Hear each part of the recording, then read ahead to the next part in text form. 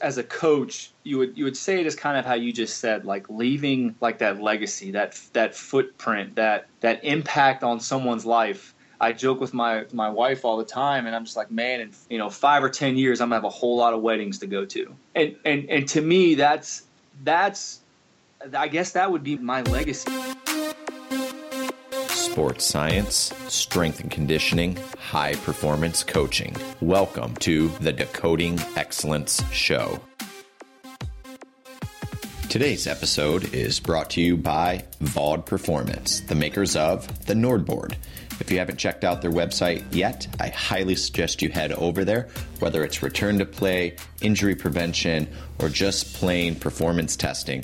VOD Performance has the tools that you need. Check them out at vodperformance.com. Today on the show, I'm speaking with Vernon Griffith, the co-founder and head strength and conditioning coach for Virginia High Performance. Today, we discuss everything from building confidence in female athletes to the challenges of running a private business and still balancing work-life balance. We discuss elements of why he got into his coaching career and who was influential in his mentorship as he developed his own coaching philosophy.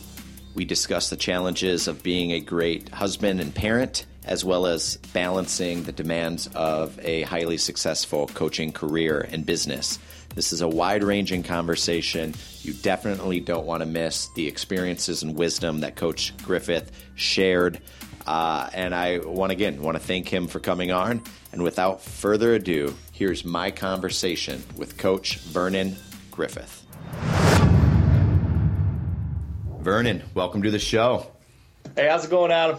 Hey, doing really well, man. I appreciate you taking some time out of your early, busy morning that you have to sit down and talk some shop with us. I am just excited to have you on. How's things out in Virginia?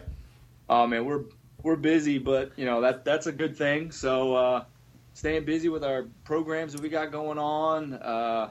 Life is busy, family's busy, but I'd rather if I wasn't busy, I don't know what I'd be doing.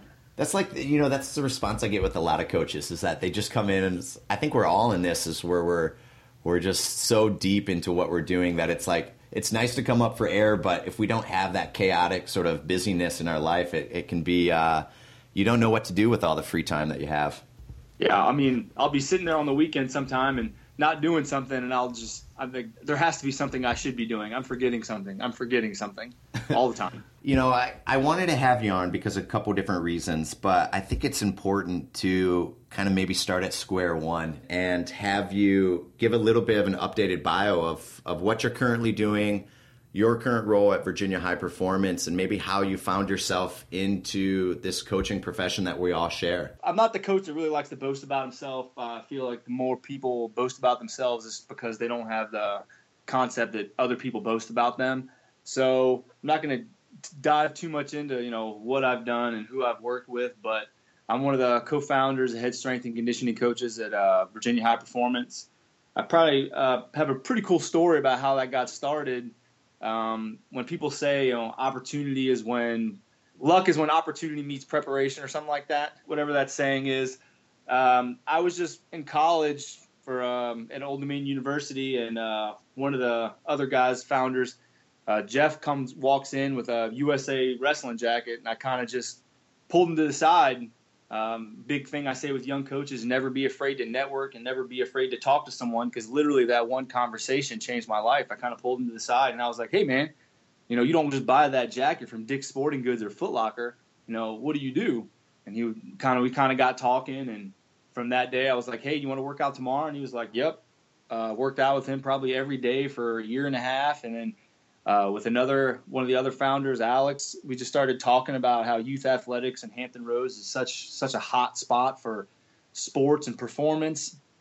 But the kids don't really have a high performance training place. They have a bunch of places that say they are, but they're just after the money. Not that we aren't either, but they don't really have the child's best interest in hand. So we kind of got started with the idea, and it's kind of grown since then. But I mean, that's from staying up at their house, at Jeff's house, around the dining room table for hours on end. That's kind of how Virginia High Performance started, and kind of where I'm at now. We've been open for about 2 years and a couple months, and we're doing really good. To maybe provide a little clarity, when you say Jeff, right? So you're talking about the other co-founder, Jeff Nichols. Yeah. Just so that audience members can follow along here. Now, I find this because I just don't know. It's weird. Like, you can have some of these similar conversations with people, and then somebody drops a line like USA Wrestling. And for me, I grew up in Michigan, and my whole youth life was surrounded by USA Wrestling and Team Michigan and freestyle wrestling, folk style, and that's what ultimately led me on my own sort of career path, going to Michigan State to wrestle, and then find out very quickly that I was, a very small fish in what is otherwise Big Ten wrestling, huge, highly competitive conference for it. And then I found myself on the flip side of being a graduate assistant in charge of strength conditioning for wrestling. But so did you have a common shared love or passion with USA Wrestling, or did that just lead into the conversation between you and Jeff, kind of a touch point that you then sort of explored and scratched? Not really. He had a friend that is involved with wrestling at Iowa, I think. Okay. I'm not sure if he helped with USA. Somehow he was involved with it, so he gave him a jacket. And I've never been a big wrestling fan. I didn't go to a school that really emphasized wrestling. But a lot of people joke with me about being a social butterfly and this and that.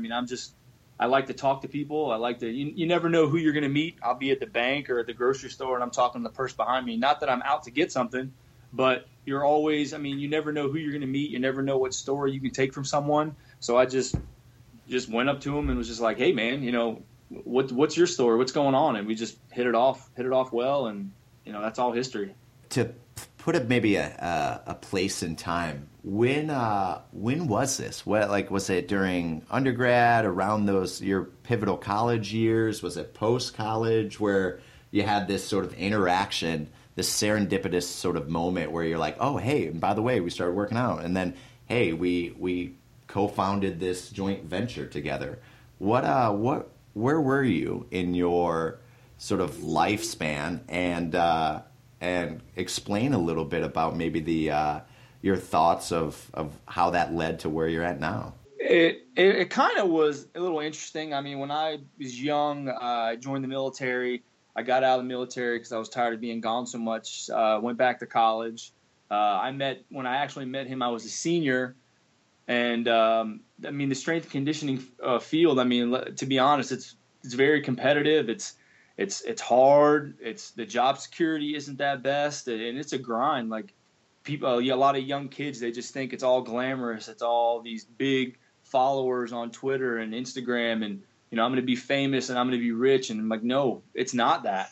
And so I kind of, it was just kind of luck of. It was just that opportunity, and then when it met in that time, it's like like you said, serendipity. It was just. It's crazy to think that one point in time, if you ever think that when I had that one fork or I made that one decision that changed my life, that literally changed my life. A lot of the people I was going to school with, they're working at, nothing's wrong with it. They're working at banks or insurance places, or, it's hard to find a job. And we just happened to hit it off, and, things grew, and, we're doing really good right now.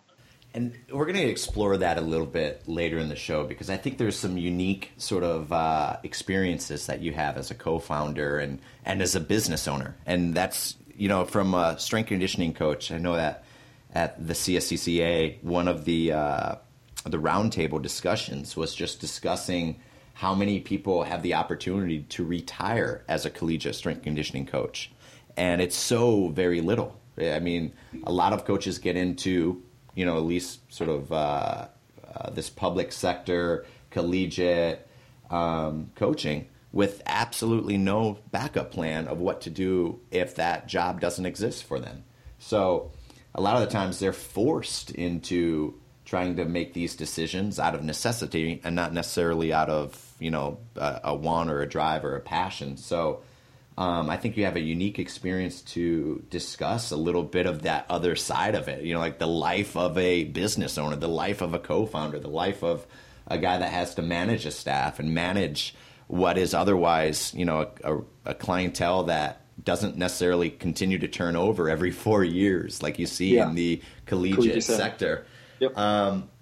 But let's dive into this, because I know you talked about, you had this luck is when preparation meets opportunity, right? And that you just happen to be in this moment where it all sort of fit together. But I want to kind of dive in deeper, be, the coach behind the coach or the person behind the whistle.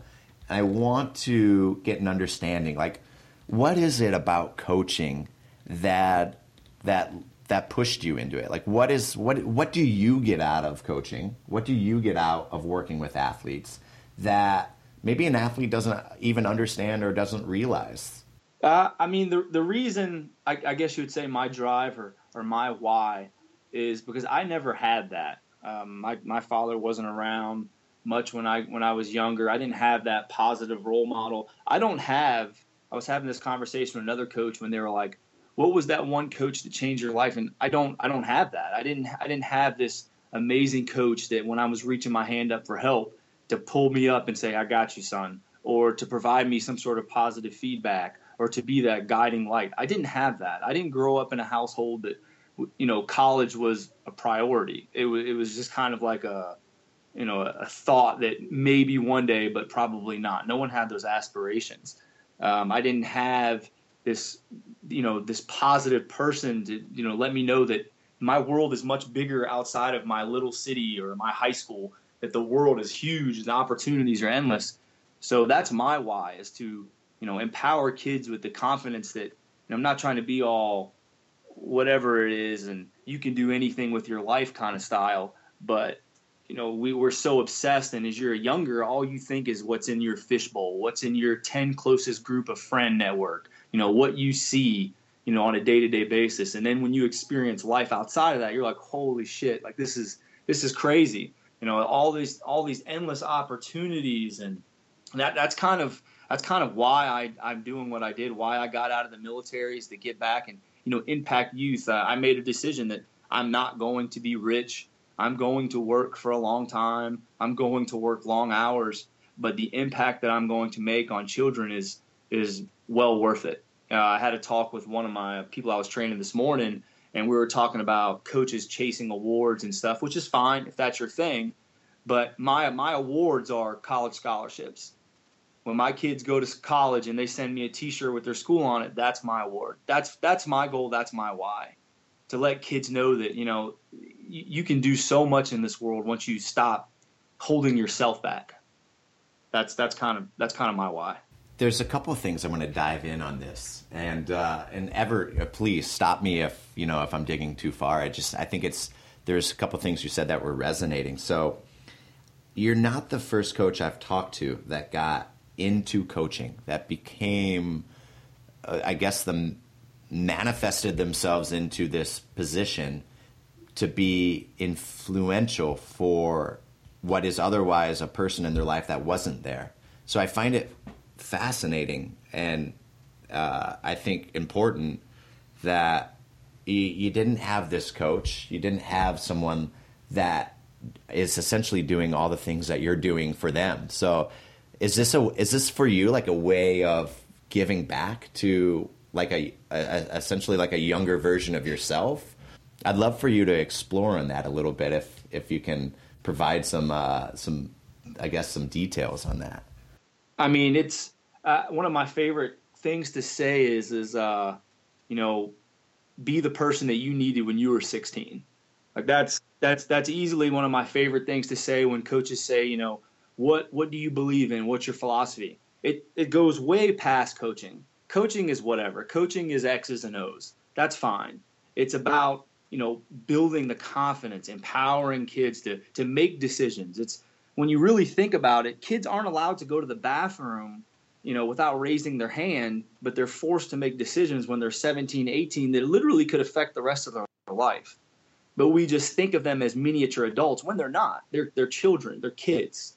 And we forget that because we're so caught up in, well, you got to have a plan. You got to have this, plan to change. Like plans change. Be flexible. Don't be this amoeba of life and potential. Don't be this just locked up version of a paper with a timeline of in 5 years I'm going to be this. Have that, but then be this amoeba of change. But back to what you said, it all goes back to I didn't have that, and I know what it feels like to be sitting there, and I would hear stories, and now that I'm a part of it, kids come up to me and they say, "Hey, coach, what should I do, or what school should I go to, or I'm being recruited by this. What do you think?" And I remember being that kid, being like, "Man, what should I do? Where should I go?" And everyone's just kind of shrugging their shoulders, like, "I don't know. Maybe you should stay close to home because of this," or my mom saying, "Well, maybe there's no really jobs with that. Maybe you should join the military."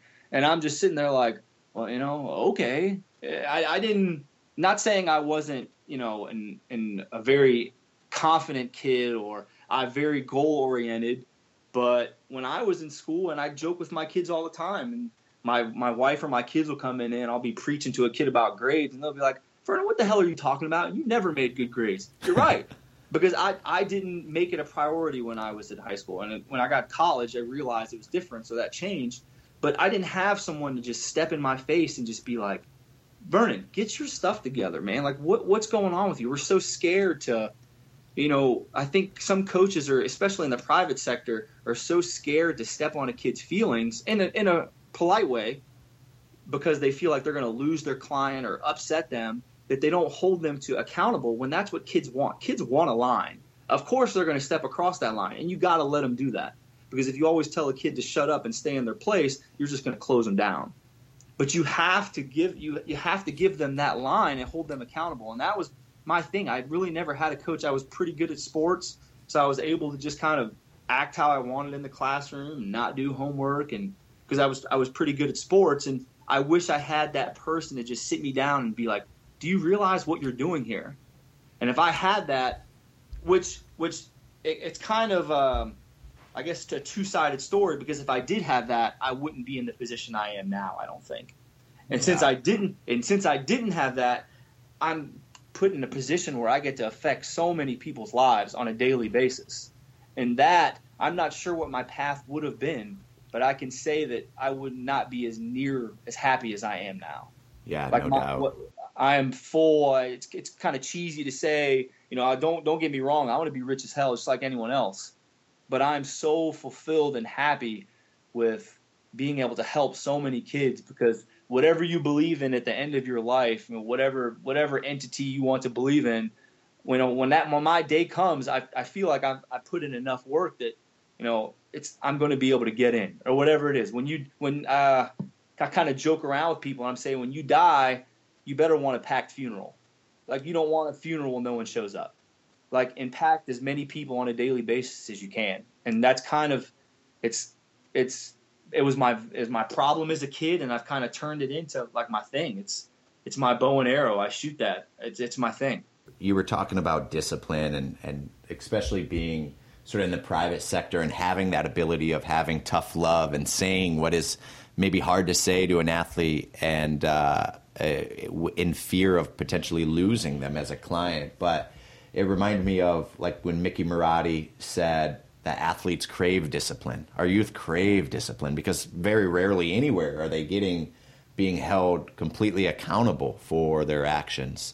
So it's this sort of balance of providing this sort of discipline, but also allowing for them to maybe make mistakes and maybe to step over the line, so that you can then come in and reassure or confront or, be that mentor in their life to be able to pat them on the back and steer them in the right direction.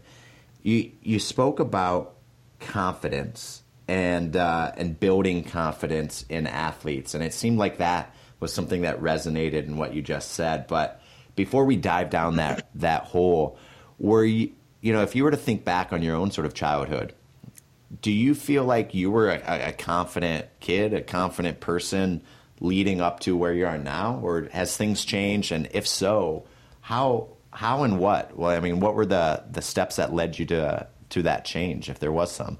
I mean, I didn't go to the best of schools, so I would kind of say that I maybe portrayed a confident person, but I wasn't the most confident with myself. I was a smaller kid. I mean, I graduated high school at 150 pounds, soaking wet.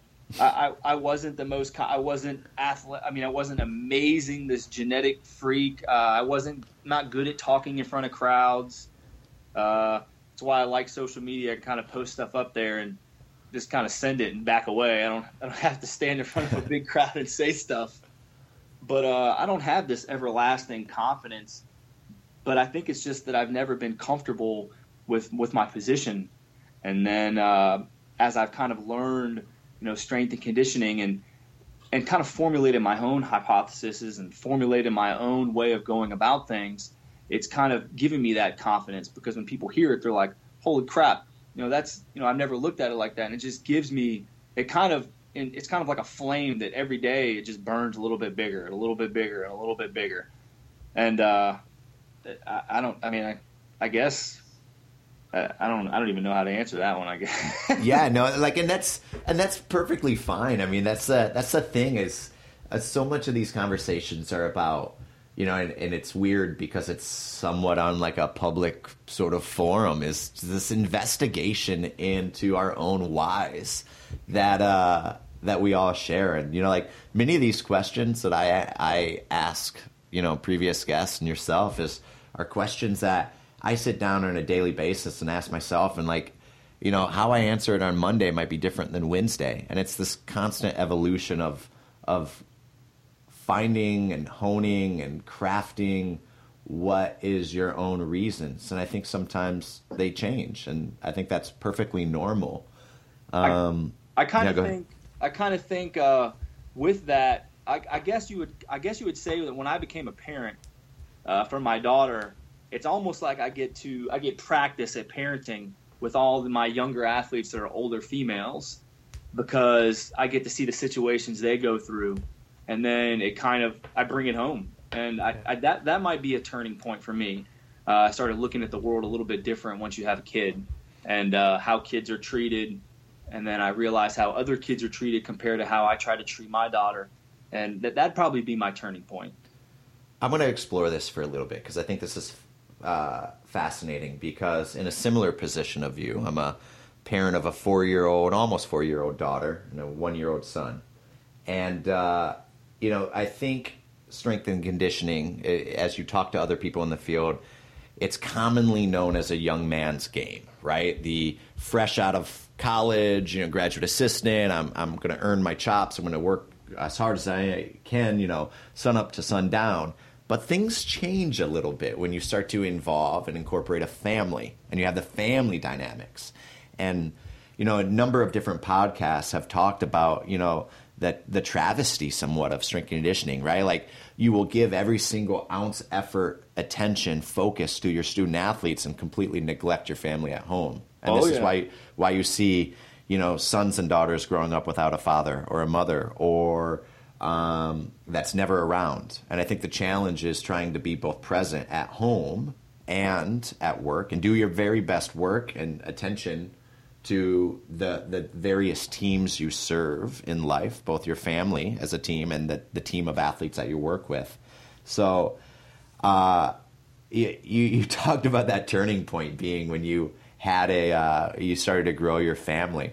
I'd love to kind of see, put me in your shoes if you could, like that first couple months maybe, or that first year when you're juggling the balance of family, life, being a great father, being a great coach, and that work-life balance. I mean, do you have any memories or anything that resonated with you from that sort of stage of your life? There's no mystery about it. If you're a coach, you're going to work your ass off. And we are, for the first, we've been in 2 years and we're still pulling here at 8 a.m. And, we have clubs that would be here in the fall, some till like 10:30 at night. And, I give thanks, and I'm freaking blessed as hell to have my wife. And I remember one day she just kind of sat me down and she was like, "We get it, babe. Like, you're going to work a lot. We get it. You're really good at what you do. You love what you do, and we don't want that to change. But when the moments that you are home, you got to capitalize on them. You got to be present in your presence. And I've kind of looked at that, and that's been my thing is when I'm at home, putting down my phone. When I'm at home, do I want to – it's almost like not to jump around, but one of my athletes asked me one time, they were like, Vernon, how are you always on? Like, how do you always have energy? And I was like, because that's what's expected of me. When my kids come in, they expect me to bring energy. As a coach, if you want energy, you got to bring it yourself. It's, the dynamic of the universe. Energy needs energy. So I would preach this all day, and then I would come home and I'd just be like, whew, be just down regulate, just take my shoes off, babe. I just want to take a shower. She'd be like, no, you can't do that. Your kids know you're this high energy, tacked up person. And when you come home, you have to continue that. And, that's been a big problem for me. I mean, not a big problem, but something that I've worked on tremendously is just being present in their presence. Because as a coach, we're going to have long hours. It's no mystery. You're going to travel. You're going to be gone. So when you are there, making the most of it, making those lasting memories. Last thing I want is my kids growing up and them just having these childhood memories. I've had way too many concussions to remember my young childhood. But I don't want my kids to remember them coming up to me and going, Dad, Dad, Dad. And I'm being like, oh, wait a second, let me send this tweet out. Yeah. No. It's I turn my phone over, put it down, just being present in their presence, because it's no mystery. We work crazy hours. And that's not going to change. I'm not going to walk into a coaching job, or VHP is not going to be like, all right, guys, our new shift hours are from 8 to 3. That's just not going to happen. So it's when you are home, just making the most of it. And that was all my wife. I'm extremely thankful for that. She checked me on it. She's one of the, you need people in your life that are going to check you, whether it's friends, whether it's coworkers, whether it's a significant other. But we have enough yes men. We have enough, oh, you're doing great, coach. You're, pound emojis on Twitter. Great job. We got enough of that. We need people that are going to call people out, not positively, and just be like, hey, what are you doing? Like, you're like my wife, babe, you're home. Like, be home. Be present. We want your presence. Be present in your presence. And I was like, that was kind of my thing. For months, I was kind of lost at work and so busy. And then she checked me on that. And every now and then I'll slip and I'll catch myself, or she'll catch me, or my daughter will even be like, hey, Dad, you've been on your phone for a while. And I'm like, you're right. I need to put it down. And it's being present in the moment. It reminds me, I say this all the time to my staff, and that is, be where your feet are. That's and that awesome. if your feet's at work, like, let your mind be at work and be fully committed to what you're doing there. But boy, when you walk through that door at home, be where your feet are, and that's with your family, with your daughter, with your sons, with your wife, with your husband, whoever it might be, in whatever sort of with that place in your life that you're at. So I think that's hard, right? Like, that's the challenge. I think we get caught in this sort of loop where passion fuels what we do, right? We wouldn't be doing what is otherwise a low-paying job, a mediocre-paying jobs, if we weren't just fueled by passion. Like, we're here to change people's lives. Of course that fuels us. But at the same time, it's very easy to see, go read this article on Twitter, read this post here. If you're not doing X, Y, or Z, you're behind the step. That it becomes this sort of pervasive, vicious cycle of you need to do more, and more. And ultimately, you're going to burn the candle up from both ends, and you're going to lose the loved ones of your life, or neglect them, if you're not willing to put up a barrier. And I've seen it. I've seen it personally when I was in the military, and that's probably the reason I got out. Is these guys love them to death. The same thing with long coaches. They'd have like retirement ceremonies, or coaches that would retire from holding a strength conditioning job for 20-something years or whatever, and they'd be up there with their families, and they wouldn't know what to say because they haven't been involved with their kids' lives or their wife, or they retire and they're sitting there hating their wife because they're sitting there and they have nothing in common anymore. Your job will always be there, but I got 18 years with my daughter, and legitimately, I probably got 16. she's probably not going to like me for the last 2 years. However that works. I'm not sure the process on that yet. But, my job will always be there. Strength and conditioning will always be there. There'll be something that I can do always. But you only got so much time with your kids. And if you lose track of getting way off topic here, but a coach that has been a tremendous influence to me, probably one of my really good friends and a great mentor, this guy's named Ken Wong. And we were sitting on the couch a couple months ago, and he sat there and he looked at me in my eyes, and being all goofy as hell as always, and he was just like, "Hey Vernon, who are you?" And I just laughed at him. I was like, "Dude, what the hell are you talking about?" And he was like, "What are you?" And I was like, he was like, "Serious? No, what are you?" And I was like, "Well, I mean, I'm a coach." And he was like, "No, you're not." And I was like, "Okay, well, what am I?" And then he kind of got me thinking, and I was like, "Well, I'm a father and a husband." He was like, "No, you're not. What are you?" And I was like, "Jesus Christ, I don't know what I am." And he was like, you've lost who you are because you're so caught up in the moment. If you forget who you are, and he was like, "What did you used to do before you were married? What do you like to do that's not working out, that's not sports? What do you enjoy? Like, do you enjoy music? Do you enjoy drawing? Like, what are you?" Because once you lose track of who you are, you can't get that back. And same way with a job and a career. If you get so caught up in, we're so caught up in defining ourselves. Like, anywhere you go to a conference, everyone has the logo on their shirt of where they represent, which is fantastic. Represent who's paying you. That's you're supposed to do. But you got to remember that there's someone behind that logo. And if you lose track of who's behind that logo, you're lost forever. You can't get that back when you spent 25, 30 years being the logo. You said something about, like people up at the podium, other coaches at the podium, and, wanting to think or say something about their family. And it reminds me of, I guess, a chapter or paragraph in Urban Meyer's Above the Line, the book that came out, and I guess maybe a couple years ago, where, similarly, he is at or his daughter is at the podium accepting an award or a banquet or something, and, is thanking, literally prepared a script, a speech to thank her mother, but didn't write anything in about, coach, because didn't anticipate his arrival there. And it's just like, it puts it in such a frame of reference when, you stand at a podium and you want to thank, and you don't know what to even say about your family because you've been so removed from your family. Yep. That's, I look at it with my own children, and I think the last thing I want them to ever think is that I wasn't around and I wasn't, mentally and physically. And I think that's a challenge. But to turn this thing a little bit, because I do think that there's some tremendous things about understanding where we come from and why we do what we do. But I want to kind of change the perspective, the frame, to recognizing and maybe starting to dive into how are we building confidence with athletes. And I see it on your social media. I see it on Twitter that the athletes that you train at VHP look like they're enjoying themselves. They're proud to train. They look engaged. They are excited about the progress they make. And I'm just curious about how you as a coach, as you as a program, sort of, whether it's organically, whether it's systemized, how do you build that confidence in what is otherwise young athletes that might not have that confidence? Well, I mean, for one, it's building. To me, that's everything.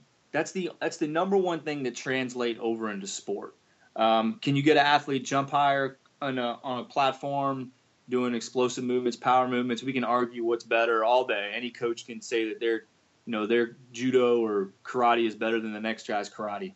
But confidence is the number one thing that portrays and goes over onto the court or the track or the field or whatever it is.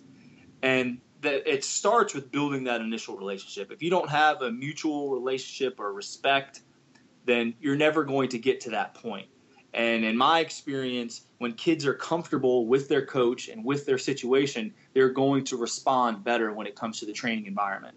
So the days of, like I like to say, like the bad coach mentality, or the always yelling, and the not relatable coach, and the coach that, I'm not listening to that music, we're listening to this.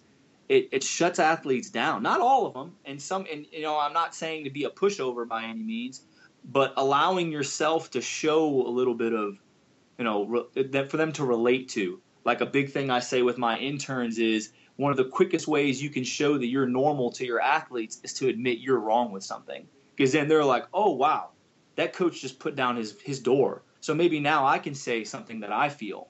And the second, I'm always asking, probing with what's going on in their lives. Who are they, are they dating someone? Are they having a good, how's school going? Always finding out these little cues, because as you build these relationships, and I understand in the collegiate setting, you're dealing with way more way more of a turnaround than I am. Every hour you got, 40, 50 kids rolling in. I get that.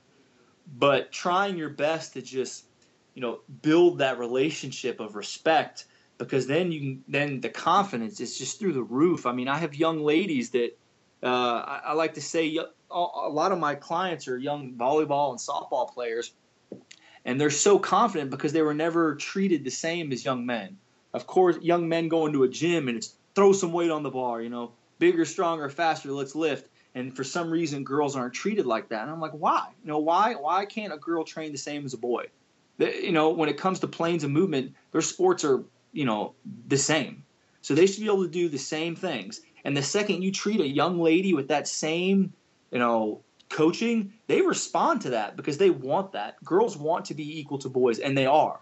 They want to do the same things. One of my favorite things to do with young ladies is pull-ups.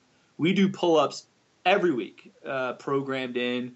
It could be different tempos or iso or eccentric or whatever, but we always do pull-ups. And my old concept is, one of my interns asked me, like, why do you do so many pull-ups? Well, not so many, but you do them so often.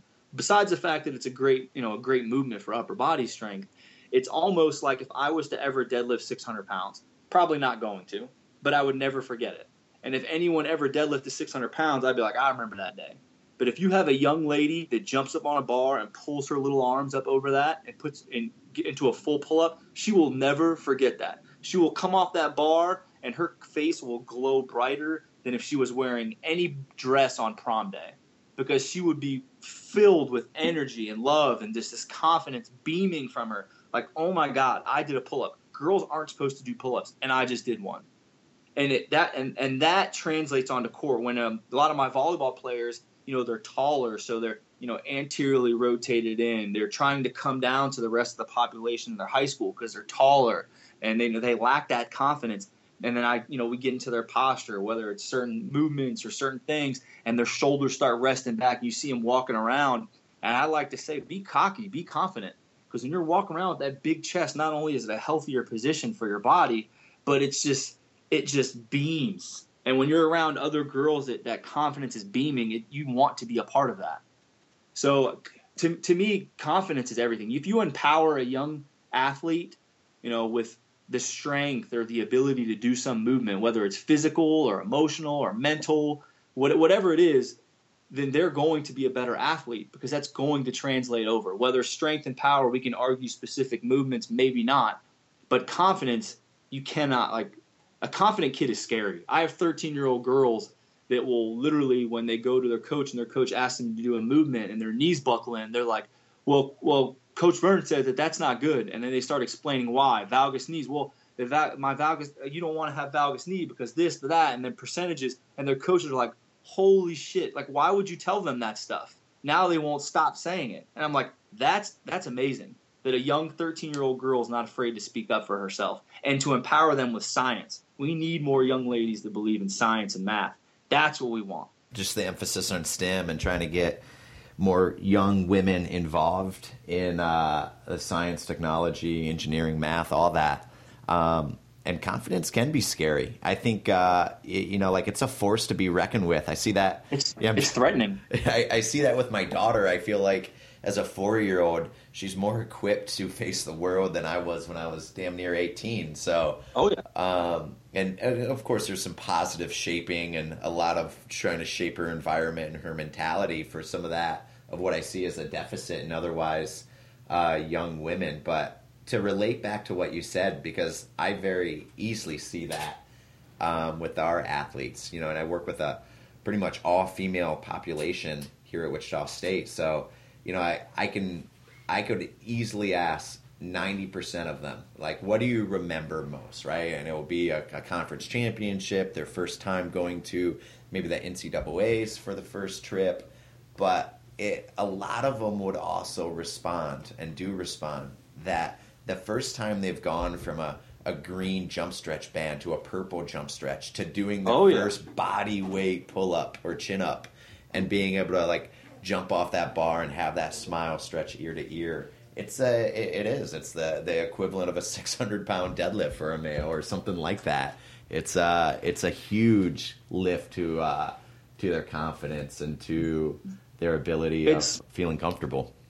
It's so underrated. Like when it comes to like all my we always put chalk on our hands just because I feel like it enters that mentality of like, oh my God, I get to put chalk on my hands? Like I'm about to lift. And it starts there. And then the first time I probably noticed it when I started like realizing like this is it. Like this is a game changer. It's not, you know, whether you do a plyometric or a French contrast or this or that. It's confidence. When I realized it was a game changer, I had some volleyball girls doing jerks. And a couple of them were like, oh my God, this looks crazy. Like this is scary. There's no way I can do it. And then they pop their feet and that bar's locked out overhead and you just see their eyes as big as softballs. I'm like, holy crap, I just did that. And they're like, oh my God. And then it was ever since then, I've just been like, you know, this is it. And this is where this sets the tone for everything. What's fascinating for you and what I'm interested in is because you're seeing these athletes at a younger stage than I'm seeing. So you're going to be on the front line when this sort of empowered young female youth start to enter that training age. And I would imagine that you get to see that earlier than a lot of coaches in the collegiate system. And to build on that, I'm just curious, I mean, have you started to see it? Is it, you know, are athletes coming already a little bit more prepared with the idea? Because I do think that we've shifted sort of what is societal and cultural sort of viewpoints that now it's, you know, I think women are supposed to be strong. They're supposed to feel empowered. Are you seeing that transfer over to your facility earlier? Or if you haven't, why do you think it hasn't? I still think there's always going to be a situation, I guess, not a situation, but the other day, one of my girls was flexing her bicep in the mirror, and she was like, oh, my God, Vernon. Oh, my God. Oh, my God. And I was like, that is freaking awesome. And she was like, no, it's not. It's gross. And I, like, stopped the whole weight room, and I was like, everyone, look at her. And she was like, I don't want to do it. And I was like, flex your muscle. And she did, and it was a room full of, you know, older military guys training, and they were like, everyone was, like, busting out cheering for her. And she was like, is it that cool? And I'm like, hell yeah, it's that cool. Like there's still going to be that stigma, of course, about women being stronger and lifting weights and having muscles. But I do think it's getting slimmer. Yeah. And that starts with telling them that it's cool. Like lifting weights is awesome. Being strong is awesome. Like I say to my girls that if a boy ever tries to hold your hand and you have more calluses than him, run away. He's not worth it. Like, you know, be intimidating, be confident, because if you're that person that's strong and confident, you're going to have a happier life because you're not going to have people that are around you because they're going to be intimidated that don't want to win. Like the only people that want to win are going to surround you because they're going to feel that confidence. And, you know, any situation you're in, if you're surrounded, if you're in a group of winners, you know, some person that's not a priority to them is probably not going to come into that group. You're not going to have to worry about, and I say this to young girls all the time, if you're confident, you're not going to have to worry about some burnout boy coming up to you because he's going to be intimidated that you're successful, that you want to succeed, that you want to be influential, that you want to own a business or be a doctor. Like, that's scary. To some people, that's scary. And no different than people nowadays. They'll say something like, a lot of the older coaches that I still hear, I mean, you're going to hear this no matter what to the end of time, but, you know, I make more money than my wife, or I wear the pants, or this or that. Hell, I could care less. I want my wife to be this freaking powerhouse. Like, that's amazing. I want her to do that. That shift, I think, is coming, but it's no different than anything else. It'll take time, and there'll be certain situations where it'll be more or less. But for the most part, the young ladies that come through VHP, all my girls are, I mean, they're as confident as they come. Some people would say even a little bit too confident, but I like it. I like that edge. Yeah, I think that edge is good, certainly. And, it's one thing, too, I know we talked about being a parent and being a coach, but especially being a parent of a daughter, I think it grounds you as a coach because, you hear, as you just shared, people having the ability of saying that, I make more, I do this or I do that. But as you as a father getting on the same level as a daughter, would you want to say that to your own daughter? And I want my daughter to make 100 times more than what I make. And I'm going to be, of course. I'm expecting that. I hope that. I wish that for her. And Yep. I wish that for every athlete, every female athlete that I work for and work with. So I definitely think that you do empowerment and you do confidence building in some of the best that I've seen as well. It also comes to allowing kids to express themselves. When it comes to a weight room setting, when I grew up, when I played sports, it was not the bad cop, bad coach mentality, but it was the be quiet thing. So, and I just kind of thinking about how coaching works is I was at a volleyball game one day, volleyball match for one of my girls, and their coach was like, "All right, cheer, cheer each other on." But then I would see a practice, and they would lock it up, whatever. And I was just like, wait a second, where did we miss the boat that we want kids to be quiet in practice, but then we want them to be vocal in a game?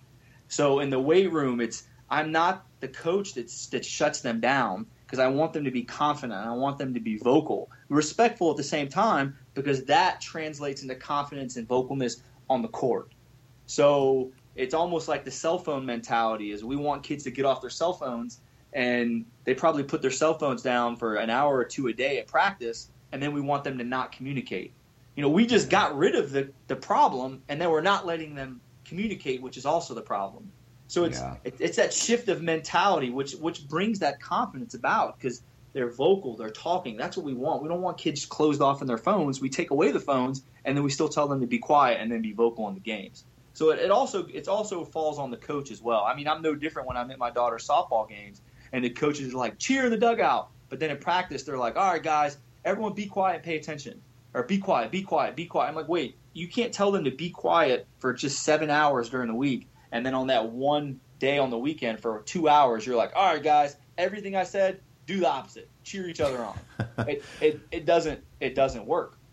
Yeah, the incongruency on that for sure. It can be confusing, and then just it clouds the clarity of the message from a coach for sure. I want to turn this around a little bit and put you in the spotlight a little bit and kind of ask you some questions here about how you prepare every day. But with that and thinking about your own personal experiences, and we all go to a job, we all go to something that we're passionate about. But how do you prepare to go in every single day and change young athletes' lives? What do you mean? My process, my thought process? Yeah. Let's dive down into maybe the first sort of 90 minutes of your day, or maybe the drive in, or kind of how you get yourself situationally prepared for the first session of the day. Not the X's and O's of what we're setting up, but how does you as a coach mentally shift yourself into that process to deliver what is otherwise an outstanding session for your athletes? Well, it all starts with being prepared for one. If you're not prepared, your kids are going to know. Kids are the most honest people. They're more honest than any adult you'll ever meet. If you're unprepared, they're going to call you on it. And it's about being prepared for one. And for two, my thing, I guess, would probably be music. Music gets me going. It puts me in a mood. When I'm driving in, I play music that makes me happy. When I get into work, if I don't have clients right away, I listen to music. But that gets me going, gets my energy going. And I'm pretty lucky with whatever hormonal balance I have in my body that when I need to turn my energy on, I can. Yeah. And I'm a very high energy person. But I always bring it. There's never a day, unless I'm sick or something. I mean, things come up, life happens. Yeah. But my kids will ask me, like, "Hey, coach, what's going on?" I'm like, "Man, it's been a crappy day," and they're just like, "Got it, but bring us the energy." And I'm just like, "All right, turn me up, coach." And I'm like, "Okay," but it's the volume of life. It's not just volume of music or decibel level, but that volume of energy just radiating it. I mean, it comes with, I guess, rhythm in the morning, having a set thing that you eat for breakfast every day. I drink the same. I've been on this little hippie tea thing that I've been drinking lately, which I freaking love. But the same routine every day. When there's change of course, that kind of throws your day off a little bit. But to me, it's my same routine every day, and that sets me up for success. Vernon, is there anything that still makes you nervous as a coach or as as a father, as a husband, but maybe specifically as a coach? What scares you? What makes you nervous? I mean, I am not this. I guess I can portray this sense of confidence when I'm in a weight room or something like that. But I am nervous anytime I meet new kids. I'm nervous anytime I'm doing something new. Whenever I go to a new place, when I'm meeting new coaches. I mean, for this damn podcast, I was nervous as hell. I mean, I'm always nervous, but I feel like there's something about that. When you care about something so much, you should get nervous. I mean, that's your body's sympathetic response to something. And so, I mean, I get nervous about when I write a program and I'm like, all right, well, we're a couple weeks out or this, sort. Now I'm going to try something new. I want to try, instead of focusing so much on squats this time, I'm going to focus a lot on trap bar deadlift from a pad from its similar, jumps position when it comes to volleyball players. And I'm nervous because these girls are counting on me to make them succeed. And I'm trying to, it's strength and conditioning is this constant evolution and amoeba of training. I feel like when you get locked into one training plan all the time, not only do kids adapt, but they don't respond the same way. So I'm constantly trying to push the envelope. So I'm always nervous to, how is this going to turn out? Am I going to get the same response? Are the kids going to enjoy it? If they don't enjoy it, then they're not going to, that next training session, they're going to be like, oh God, here we go. Now it's time to work out again. But I'm always nervous because I'm always trying to push that boundary. And the second you get comfortable, I mean, that's when you get past. I always, whatever that quote is or saying about being uncomfortable, I'm always trying to do that. I'm always trying to put myself in a new position. That's why I agreed to come on, to do this with you. Did I know what I'm going to say? Am I going to sound as smart and as amazing as some of the other coaches you probably brought up here? Probably not.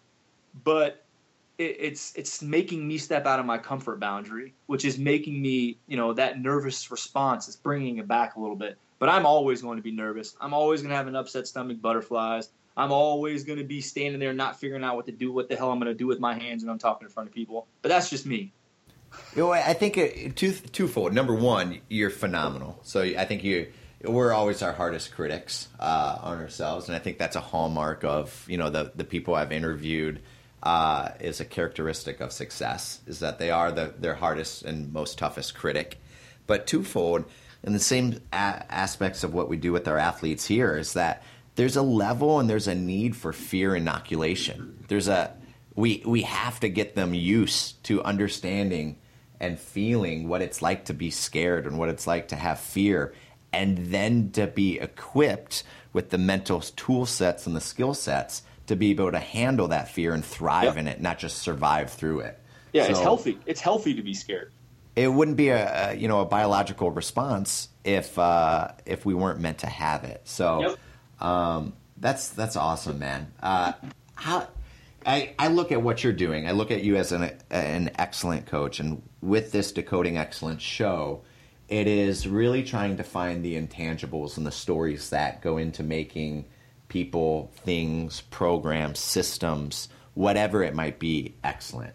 And there's a Webster's definition of excellence, right? That's easy. But I would love for you to define what you think it means to be excellent or successful or rememberable or to leave a legacy. What does that when I say those words, what does that mean to you, and how do you define that, and what does that sort of evoke from a feeling inside you?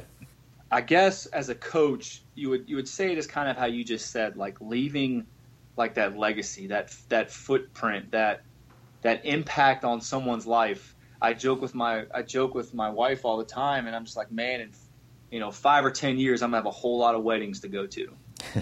and to me, that's I guess that would be my legacy. I mean, to be honest, most, especially young athletes, you're not going to go play professional sports. You're going to go on to be, a business owner, a doctor, an architect, an engineer.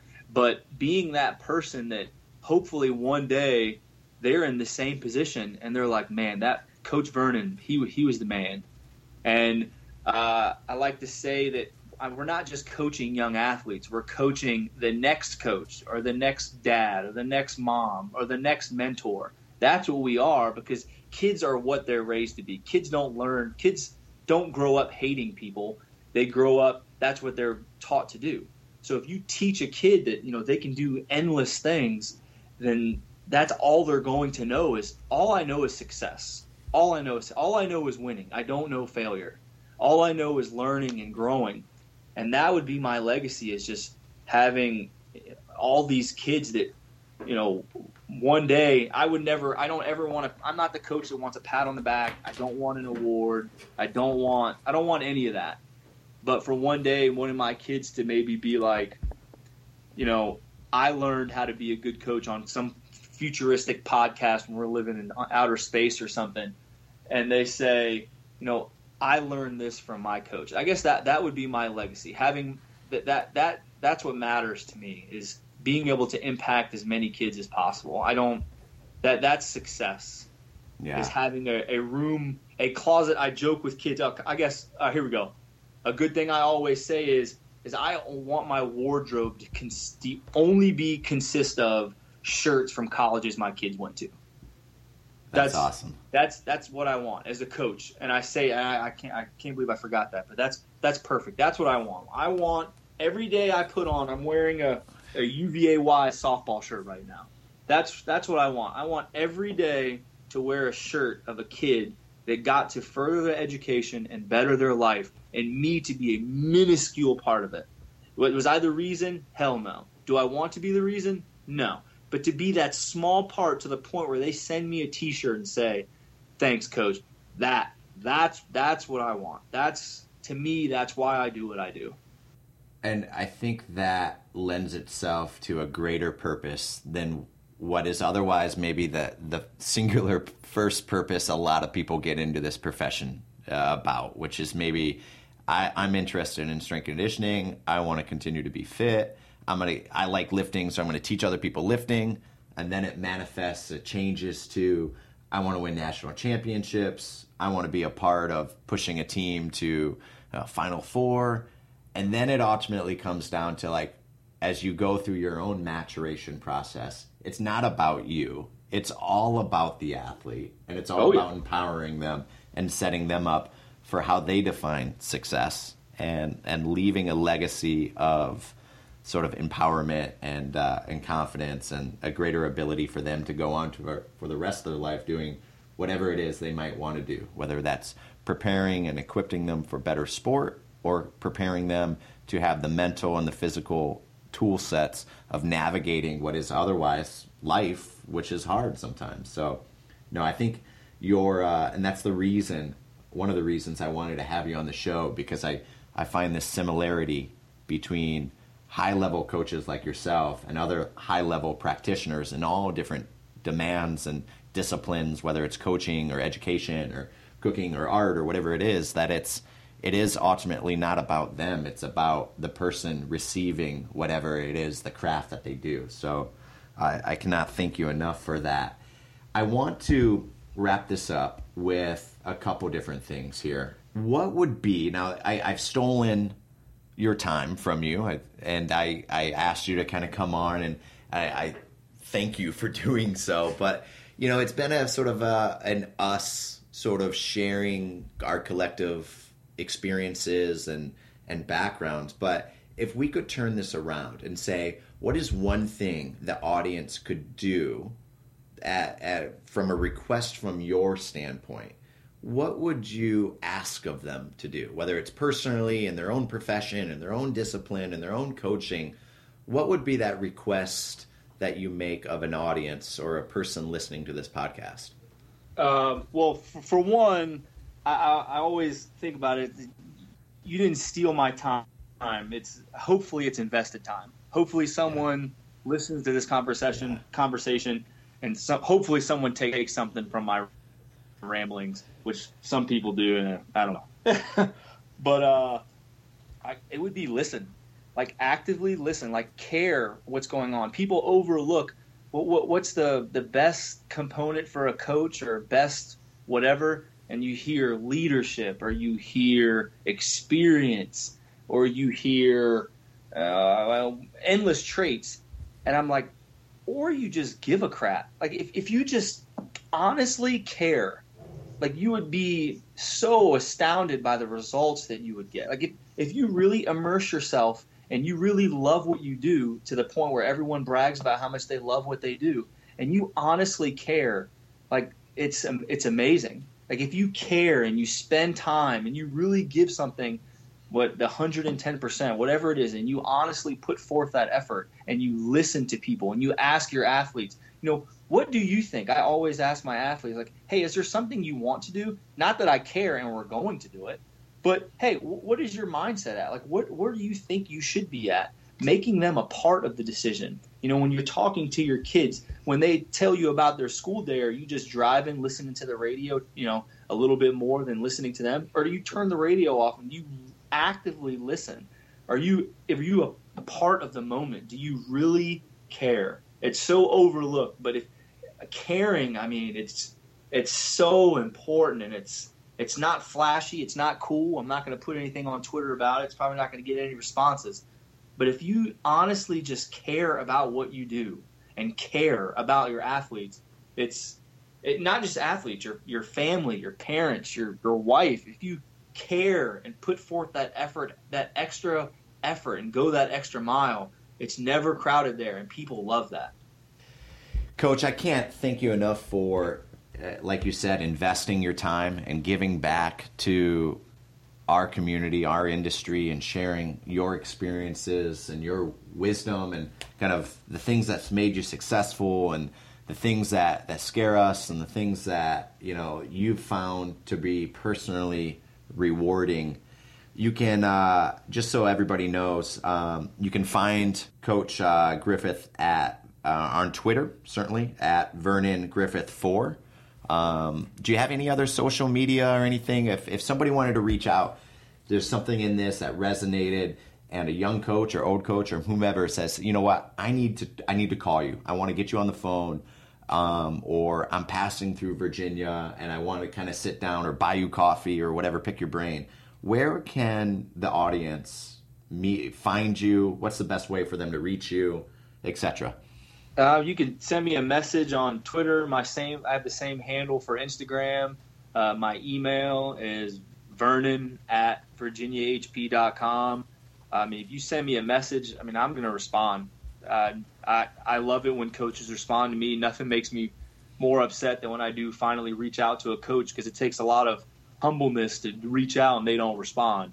If someone reaches out, I'm going to respond and help out any way I can. So if you need to get a hold of me, social media, email, I'll give you my phone number. We can talk. I'm up for anything. I'm always down to learn and steal someone else's ideas. Perfect. Yeah. And same goes obviously with this show and everything here.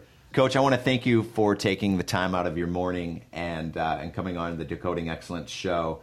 I look forward to reaching back out to you and connecting and hope we can continue to have this conversation that lasts much longer than just an hour. So, Coach Vernon, I appreciate it. Thank you so much. Hey, thank you for having me on, Adam. Look forward to talking soon. Hopefully one day we can meet and, I can steal some more of your ideas. Perfect. Well, thanks, Coach. Until next time, we'll talk soon. Yes, sir. I want to thank Coach Vernon Griffith for coming on the Decoding Excellence show and sharing his wisdom and time with all of us. I took a lot away from this conversation. The tips and materials that he shared regarding the balance between work, life, the empowerment, and the confidence building in young athletes, I think is incredible and something that we all should continue to strive to do. And I think that Coach Vernon's journey into strength and conditioning, his why, his personal manifesto, if you will, for the reasons that he got into strength and conditioning is an honest look and a humble one in which we should all continue to strive for.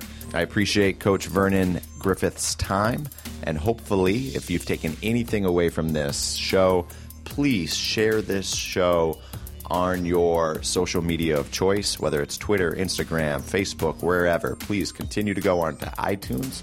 Please give us a 5-star rating. That only helps us get a little bit more exposure so that we can continue to impact young coaches' lives. The journey into this show originated from wanting to scratch my own itch, which is to better understand the components, the intangibles, the tools, the tactics, the techniques that go into what makes a coach excellent. It's a continuous pursuit of mastery and a better understanding of what it takes to become and to continue to evolve into a tremendous and excellent coach. Until next time, thank you for listening to the Decoding Excellence Show.